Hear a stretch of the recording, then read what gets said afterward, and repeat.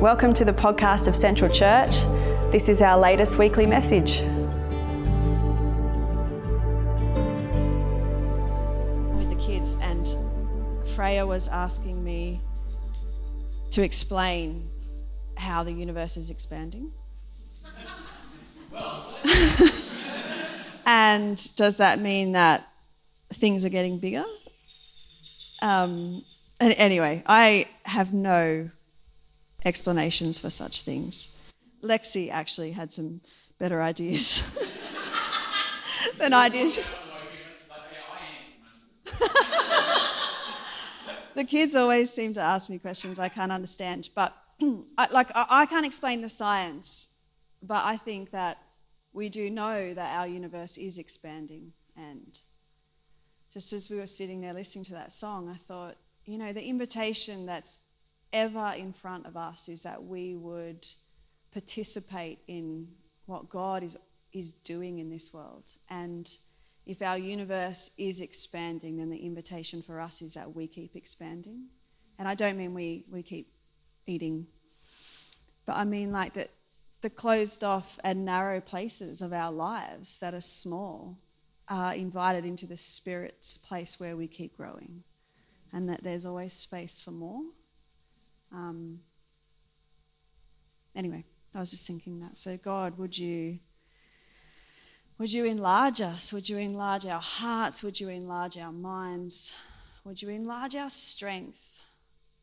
Would you enlarge our soul so that we can hold more of your love, that we can share more of your love, that we can open up the narrow and closed off places of our lives to your goodness and your grace and your mercy, which is ever calling us forth into your kingdom. Amen.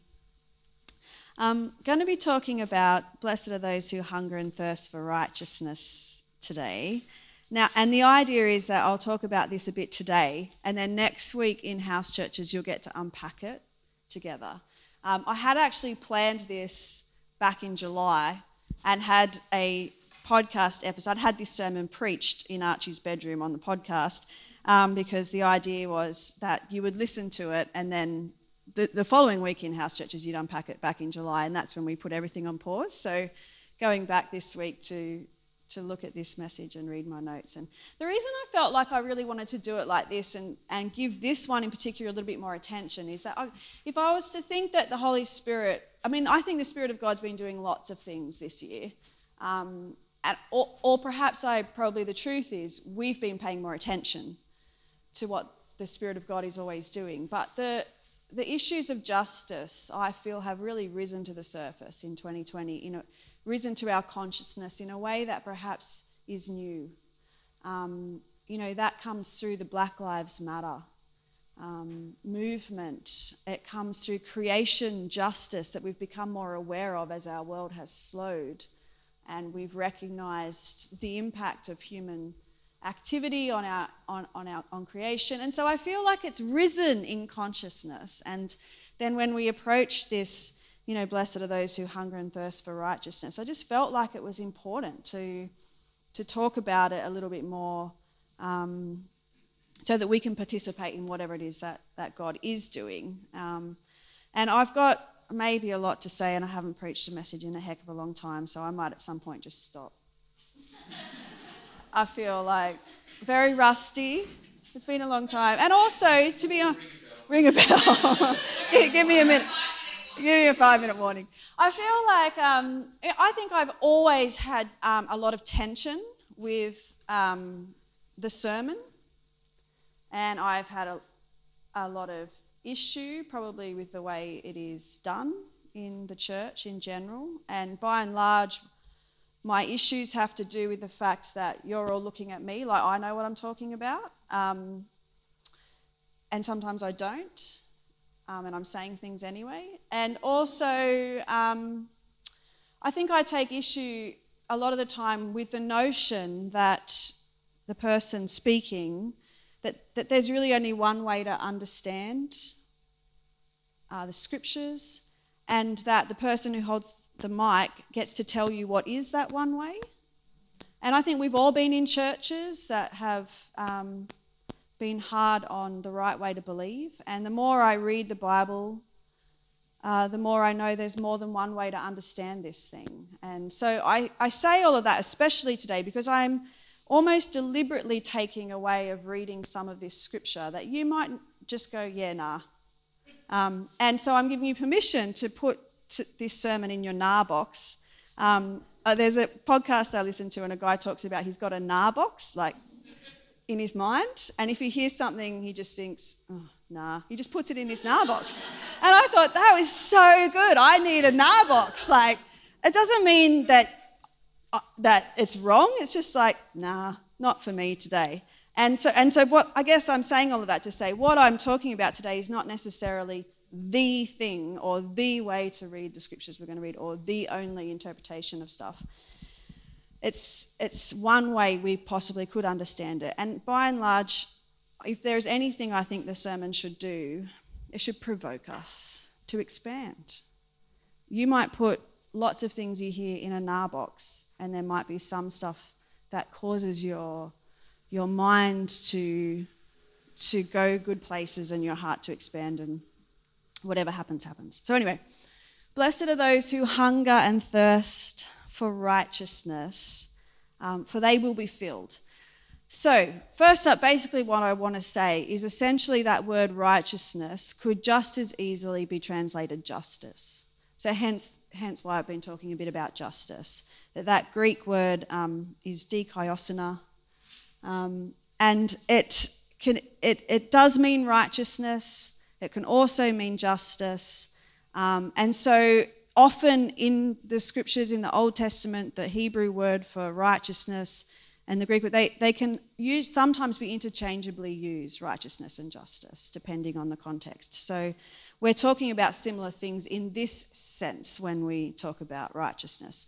Now, the notion of hungering and thirsting for righteousness, this is what I want to say. This is an interesting thing I think about this beatitude, is because Jesus is actually saying that the place of blessing is when you're hungry or you're thirsty, not when you're satisfied. Now, he does say that the outcome of the hungering and the thirsting is satisfaction, but he's locating the blessing in the place of hunger and thirst, which is just a challenge for us because we don't usually associate being hungry and thirsty as the place of blessing. We usually associate that, really satisfied big meal, like, oh, now I'm satisfied. But Jesus is saying the place of blessing is actually when you crave, long for, seek, when you suffer want, when you are suffering the want of something that you don't yet have. That is the place of blessing. And in this instance, he's talking about, when you are suffering the want of justice, that is the place of blessing. Now, I feel like, as a challenge to all of us sitting here that I think we have to take seriously is I think the reality, if we're all honest with ourselves, is that none of us actually are really suffering the want of justice in our lives. Most of us, if we are, we might have sort of some personal injustices that we wrestle with, but by and large, on a scale of the injustices of our world, we're all sitting pretty close to the top of the privilege tree. And so the acknowledgement in this beatitude is simply not that we're terrible, but that by our own ability to satisfy our wants and needs through things or our own sense of privilege, we wouldn't necessarily be placed in the category of blessed by Jesus in this beatitude. Doesn't mean we're cursed. It's like not the opposite, isn't like we're cursed. It's just that I think what Jesus is essentially saying is it's when you have a lack of justice and you are hungering and thirsting for what is right, that's actually the blessing place. And I guess the invitation, this is if you fall asleep now, the invitation is that even if we ourselves don't suffer that lack, when we get alongside those who do and hunger and thirst alongside them, we're entering the blessing that Jesus is talking about. So we could all go home now. Broadly speaking, that word righteousness means the state of one who is as they ought to be, righteous, a condition acceptable to God. So that's let's be honest, righteousness is a Bible word, it's not a common word. We don't go around using that word in everyday language. And so this is one of the challenges of these words, is that it just becomes a Bible word for us. And honestly, I think if you ask most of us to define what righteousness is, and so that we need to take that into account. It's not a common word. It's a Bible word. And so very broadly, it just means being in right standing with God. That's probably the way you've heard it described.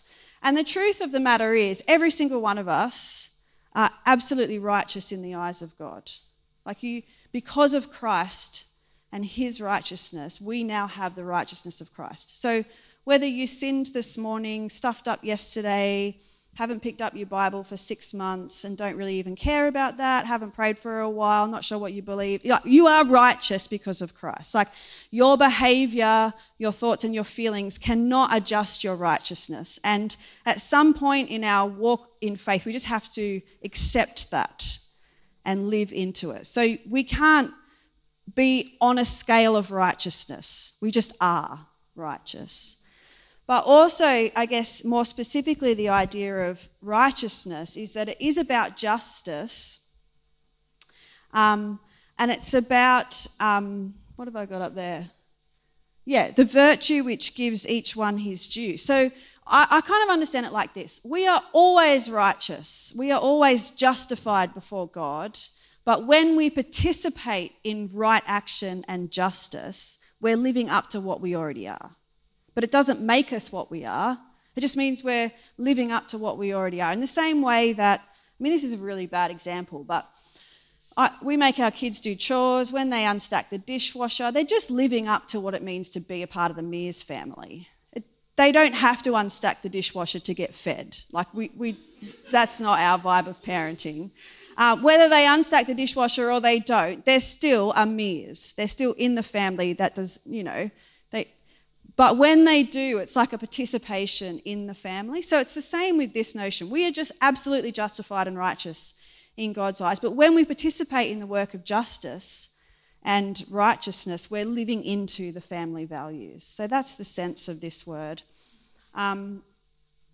Primarily in the New Testament, N.T. Wright, who's really much smarter than me, and we won't go into all of what Paul writes on righteousness because we'd never leave here. Righteousness is really, it involves membership in the covenant and then behaviour that's appropriate to that membership. That's what is sort of being talked about in the idea of justice and mercy. And so the behaviour that's appropriate to being in covenant righteousness with God is to do justice, to love mercy, to walk humbly with your God, to feed the hungry, to visit the prisoner, to clothe the naked. These are, when we read all those behaviours that we're well familiar with in Scripture, both Old Testament and New Testament, and that are about justice and equity and bringing, freedom and goodness to people, it's just about us living into the idea of being in covenant relationship. And that's why in the Bible it's talked about that God is just and God is righteous because he behaves appropriately according to the terms and conditions of the covenant. So he holds himself to behave in such a way as well. So that's what we're doing when we're talking about righteousness. So it's not just a spiritual position, but it's like behaviour that we're called into as God's people as well. So one of the things, what I want to do basically is look today at a passage of Scripture in Matthew chapter 15, where perhaps we can see best this beatitude, blessed are those who hunger and thirst for righteousness, for they will be filled, and unpack it a little bit in a way that can maybe challenge us in terms of our own behaviour in living up to the righteousness that we already have. So it's from Matthew chapter 15, and I'll just read it out. Leaving that place, Jesus withdrew to the region of Tyre and Sidon. A Canaanite woman from that vicinity came to him crying out, "Lord, Son of David, have mercy on me. My daughter is demon-possessed and suffering terribly." Jesus did not answer a word. So his disciples came to him and urged, "Send her away, because she keeps crying out after us." And Jesus answered, "I was sent only to the lost sheep of Israel." The woman came and knelt before him. "Lord, help me," she said. He replied, "It is not right to take the children's bread and toss it to the dogs." "Yes, it is, Lord," she said. "Even the dogs eat the crumbs that fall from their master's table." Then Jesus said to her, "Woman, you have great faith. Your request is granted." And her daughter was healed at that moment. Don't you love that? It's the weirdest passage. And it's very difficult. It's one I have never enjoyed. And it's one that in all my beliefs about, Jesus is loving and gentle and welcoming and gracious and responsive and all those things and then you get this passage and you're just like, and so I often ignore just bits like this. Let's be honest, we all do. You get to this bit, put it in the nar box. I don't know. But I've wrestled with it, and look, this is why I want to say, that's what I said at the start. There are many ways we can understand what's going on here. And I don't claim that what I'm about to say is the way to understand what's going on. This is just a suggestion of what's going on. Because when I read this, I feel like Jesus actually seems quite offensive to this woman, and even derogatory in the way that he speaks to her. And I know there's suggestions in this passage that maybe Jesus was tired, like maybe he's had a bad day. Maybe this is Jesus on a bad day. I still don't think that lets him off the hook with how he speaks to this woman. There's lots of things we can think, but on face value and as you read it, it just feels like this is really inappropriate, Jesus, and unfair. And it's really, I feel, that almost the only example in Scripture, in the Gospels, where we get someone coming to Jesus with a genuine need and he responds like this. Like, I think he responds a little bit, feistily to the Pharisees and the teachers of the law and other people who he would, he's instructing in a sense. But I don't ever see him responding like this to anybody else who throws themselves at Jesus' feet needing something. Like in nearly every other instance, he's gracious. And in fact, one of the things that always perturbed me was the very thing she cries out to Jesus in the beginning. It's like, Lord, what is it? Lord, Son of David, have mercy on me. It's like the exact thing that the blind beggar in Luke cries out to Jesus. Like Jesus is walking in a crowd with his disciples. We've got blind dude on the side, and he cries out, Lord, Son of David, have mercy on me. And what does Jesus do? Stops the whole parade and turns around and draws near to this blind man. And yet in this story, we have this woman kind of calling out the same thing to Jesus, and Jesus ignores her and keeps walking. And then, anyway. So I thought maybe what we could do is just have a little bit of a walk through this. And what I'm going to be doing is maybe giving us a reading that leans into justice, and a reading that deals with some of the cultural stuff that is going on here, so that we can challenge ourselves, I guess. So the first thing that I want to say is the Canaanites, this woman is a Canaanite woman. If you know your Bible history, the Canaanites are not the friends of Israel, ever. They are always the enemy, and they are the Gentiles, and they are even described in the Old Testament as those who are cursed. So that's the history we have going on here. We have this Canaanite woman from a cursed, outsider, Gentile, unclean, bad tribe coming to a Jewish man who is the chosen people, God's holy, holy ones. So there is no love lost between these two people groups. There is no love lost between these two cultures. And so already there's like this cultural dynamic going on. In our day, we might even say there's a racial dynamic going on, where in this story, the privileged race were the Israelites, and the Canaanites were seen as less than. And so she comes to Jesus, she throws herself at Jesus' feet, and obviously she's being annoying because, the disciples tell Jesus, can you stop ignoring her? Obviously Jesus' response is just like, oh, just ignore her, maybe she'll go away. I don't know, like I'm reading between the lines a bit, but he clearly doesn't respond. She's following after them maybe, I don't know, picture it in your mind. Jesus has got his gang of 12, and then there's this annoying woman following after them crying out, and Jesus is doing nothing about it. So some of the disciples are like, look, Jesus, can you do something about this? Can you send her away? And so his response is, I'm only here for the lost sheep of Israel. In other words, she's not my problem, and I'm not here for her. She keeps hungering and thirsting for righteousness, and then, throws herself at Jesus' feet. And then Jesus says it's not right to take the children's bread. Now, who are the children? God's people, the Israelites, and toss it to the dogs. Who are the dogs? The Gentiles. In fact, there were rabbis around Jesus' time that would have statements like, those who eat with Gentiles are like those who eat with dogs.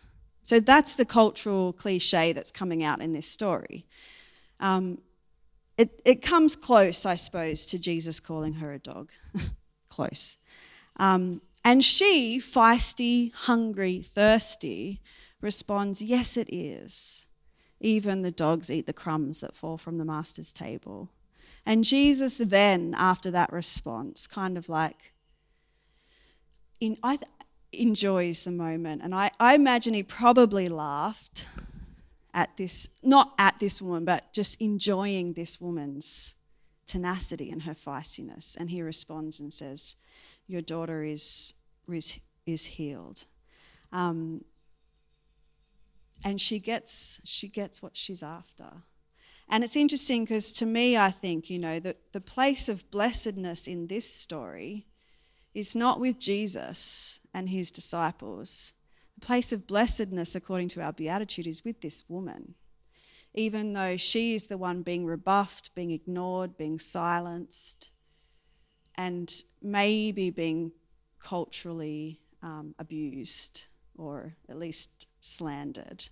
And so I think there's lots going on here, and if we had more time, we could unpack a lot of what, some of the dynamics that are really simple is it's really inappropriate culturally for this woman to come to Jesus, completely off limits for an unconnected woman to approach a man, because in that society, women had no agency. She's being very inappropriate. For them being Jews and she's a Canaanite, she's unclean, they wouldn't want to touch her. If they touched her and engaged with her, they'd have to go through this whole rigmarole of becoming clean again. So there's sort of cleanliness and sort of purity laws at place here. Jesus in this story, as we can see, is the most powerful person in the social hierarchy, because number one, he's a man. Number two, he's a Jew. Number three, he's seen as the teacher. That's why the disciples are like, you need to deal with this, Jesus, because they're appealing to his highest social rank, because the highest socially ranked man in any social setting would be the one that's responsible for everybody else's place. So they're right in calling Jesus to deal with her. That's actually culturally right to them. We read it and we go, this is so messed up. But in their culture, everything about the way Jesus responded was appropriate and right within their honor and shame system. So he's only behaving in the way that his culture demands and requires and has patterned him to respond.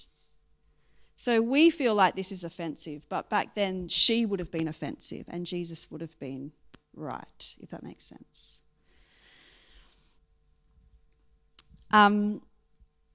One of the things I guess I want to challenge us to think about in this, and this is the bit that you can put in your nar box and just say that you disagree, is that I wonder if this is the clearest, almost the clearest instance we have of Jesus changing his mind about something.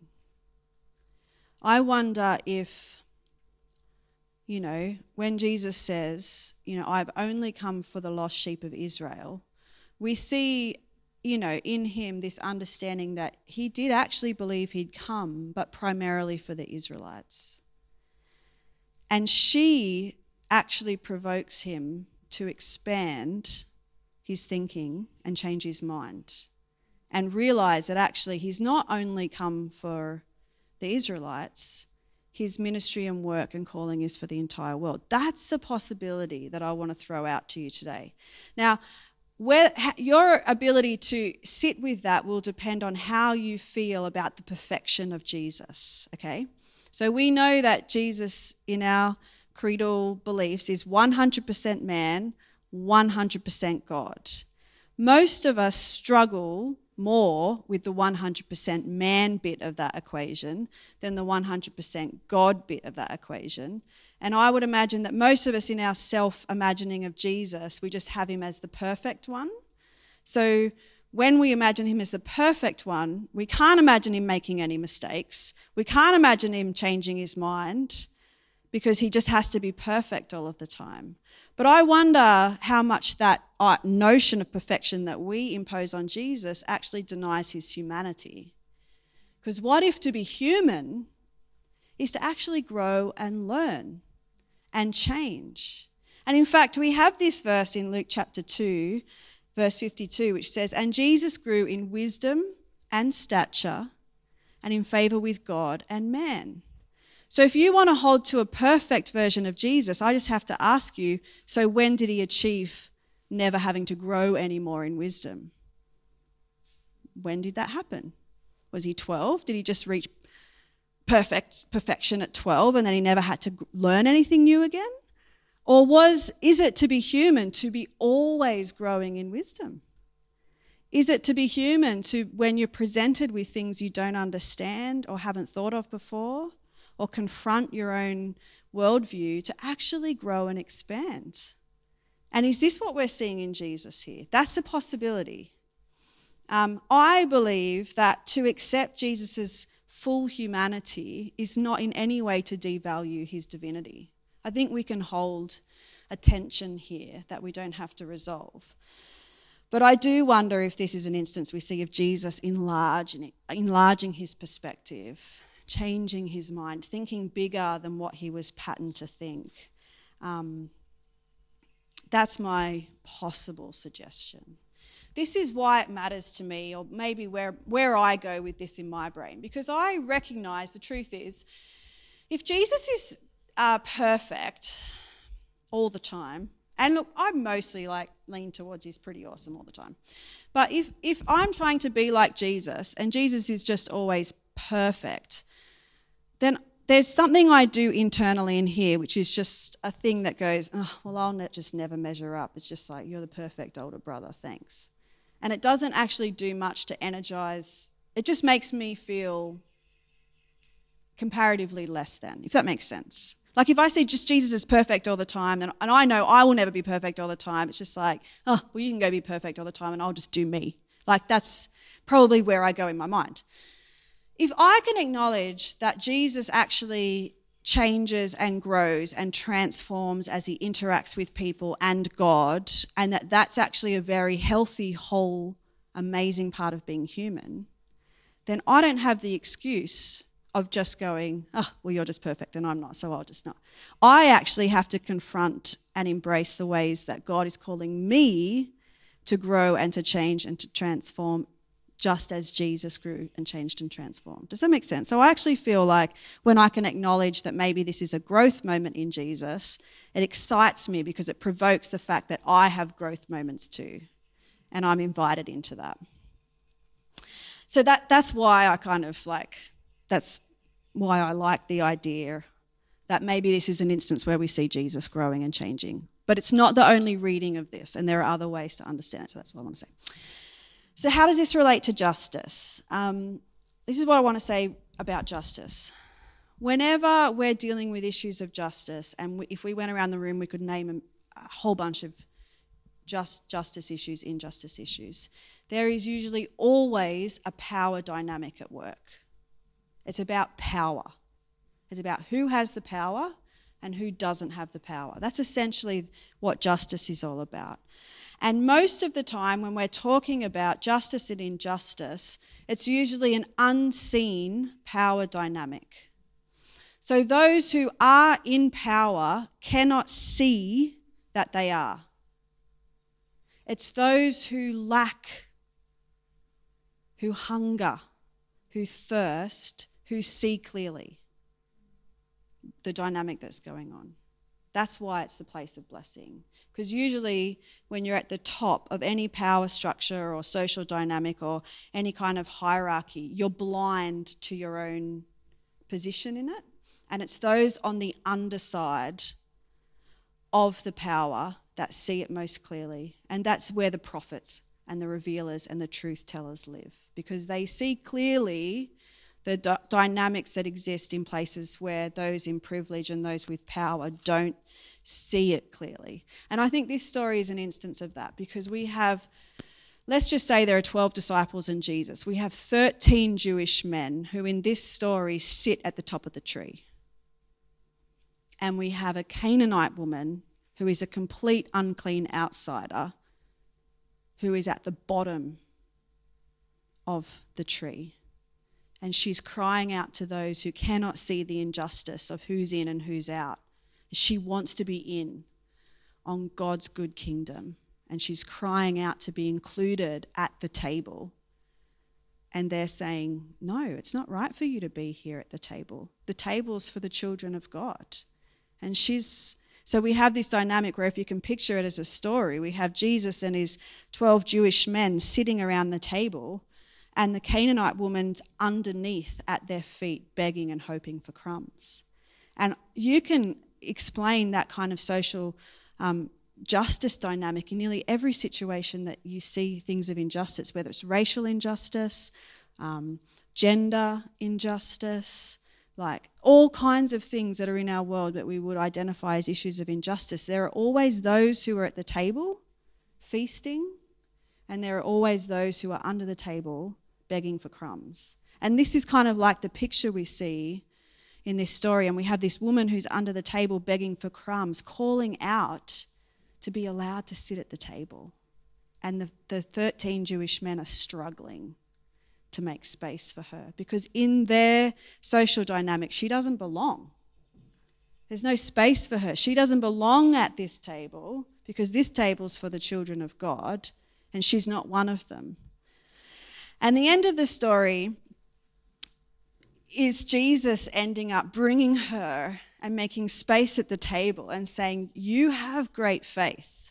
And she gets what she's after, in that sense of, I see that we see Jesus change and realize that even the Gentiles are welcome at this table. It's a beautiful end of the story.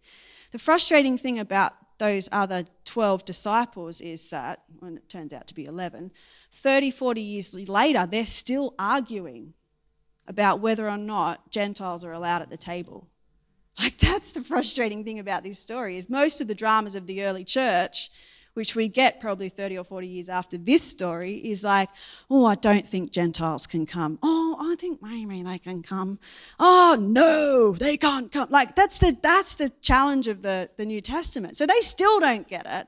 But Jesus seems to move pretty quickly to bring this woman into the story of God. So I think where I relate to this story is the challenge of, where do I find myself like Jesus? Blind to those that are underneath my feet hoping for crumbs? And where do I find myself as the woman wanting to be allowed to be at the table? They're the two things that I feel like the Holy Spirit invites us into as we look at this table, because we always will have times when we are the ones with power, blind to those who don't. And we will have things that our eyes are open to, injustices and power dynamics, and we can see those that don't belong at the table. And I think part of what we're hearing Jesus say is blessed are those who hunger and thirst for righteousness, is Jesus is saying to us the place of blessing is not when you're sitting at the table. The place of blessing is when you're underneath longing for crumbs. You want to know where blessing is? It's underneath the table. And so then the invitation to those of us sitting at the table is, are you going to get off your chair and get down with those who don't belong and join in the blessedness of that space?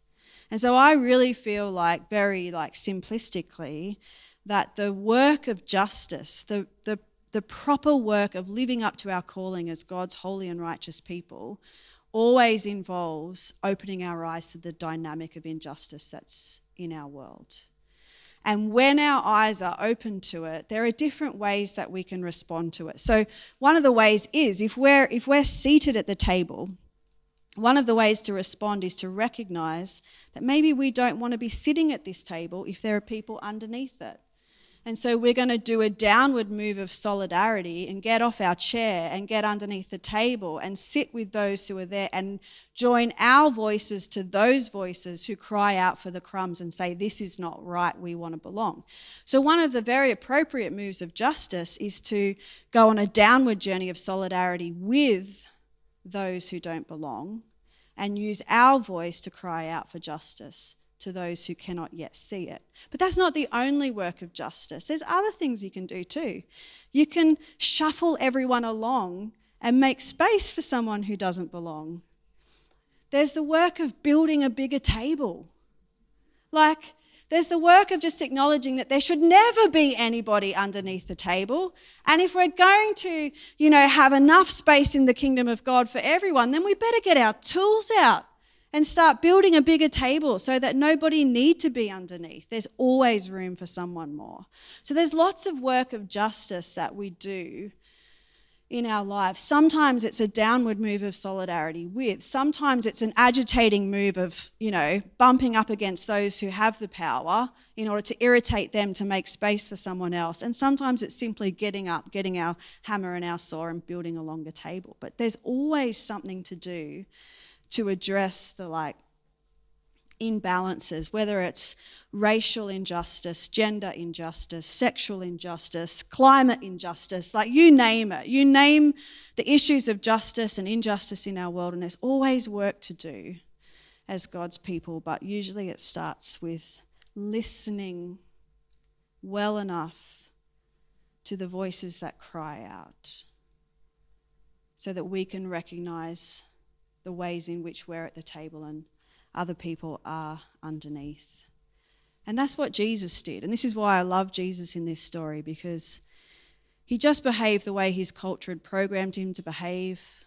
But then he was confronted with it and he saw the power imbalance. And then he expanded, changed his mind and made room for more. And if Jesus can do that, then it makes me realise that's the call of the way of Jesus to me, that I'm just raised in my culture. I just see things the way I see things. Maybe that's just human, but when I'm confronted with the reality of that, it's my response to open my eyes, listen, and make a change. That's the call. It's not bad to be culturally formed. It's not bad to be a product of your culture. We all just are. That's human. What's bad is when you refuse to see the injustice of the way that you've been raised. And then you refuse to make room for those who don't belong in your worldview system. And I think that's what this story really invites us into. Ding-a-ling, ring the bell, finish. What I want to do to finish, because, I don't know, Chris and Becca are going to play us another song. Yeah, now. One of the things I just want us to do, and we'll wrestle with this a bit more in house church next week. So there'll be a chance for you to talk about this, and I think it'd be great if you think about it this week, and even if you've put it in your NAR box, just maybe think about why. But I think what I want us to do as a people here at Central is I've got all these little sheets. I'm hungering and thirsting for a world where.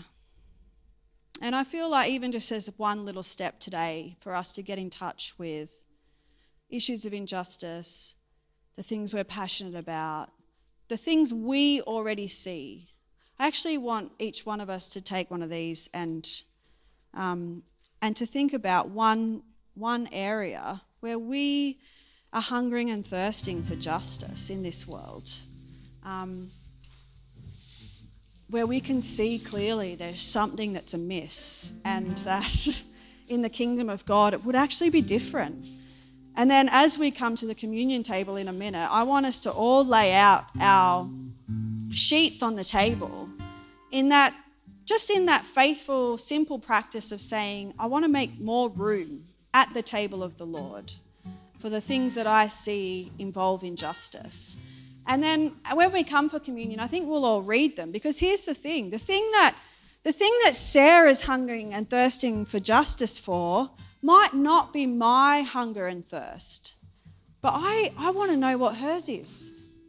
Like her fight and her call from Jesus to bring equality to certain places in the world may not be the same as mine. I think we've all got different passions and leanings and things that we're called to build more or go in solidarity with, but I want to know what hers is, because she might see things that I don't see, and Mel might see things that I don't see.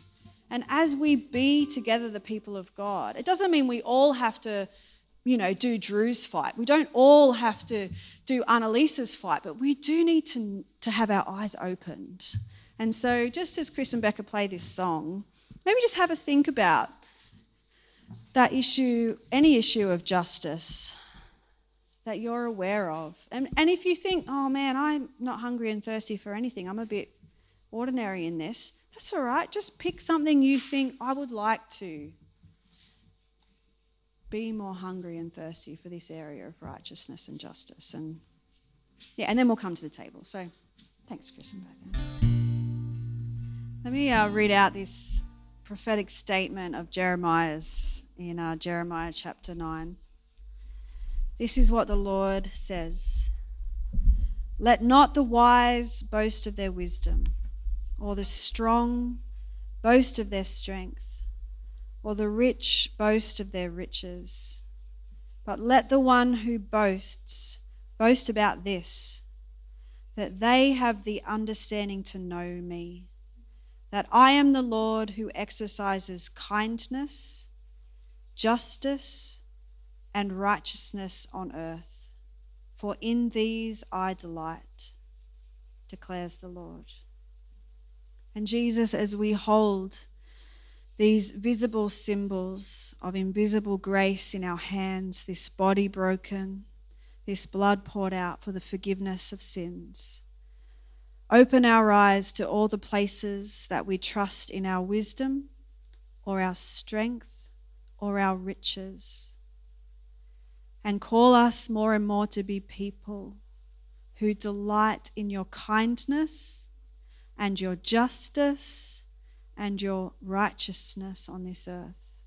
And may we live into the family we belong to by being your people who hunger and thirst for a world where justice and mercy roll like the rivers. And we pray that as we take this body into our body right now, that it will give us all that we need to go out this week as people of justice. Amen. A prayer from Matthew 15, verses 21 to 28. May you have the courage of the Canaanite woman, blood memory in her bones, endangered language in her lungs, feet dusty with the soil of her people, desperate to find the healing of generations to come. She brings her dispossessed voice right into Jesus' own silence, ignoring the silencing of those who followed him. A one-woman protest, her fidelity to Christ unsettling even Jesus himself. Thanks for listening. If you want to check out more about Central, visit us at centralchurch.org.au. Music by Chris D'Souza, a beloved member of Central.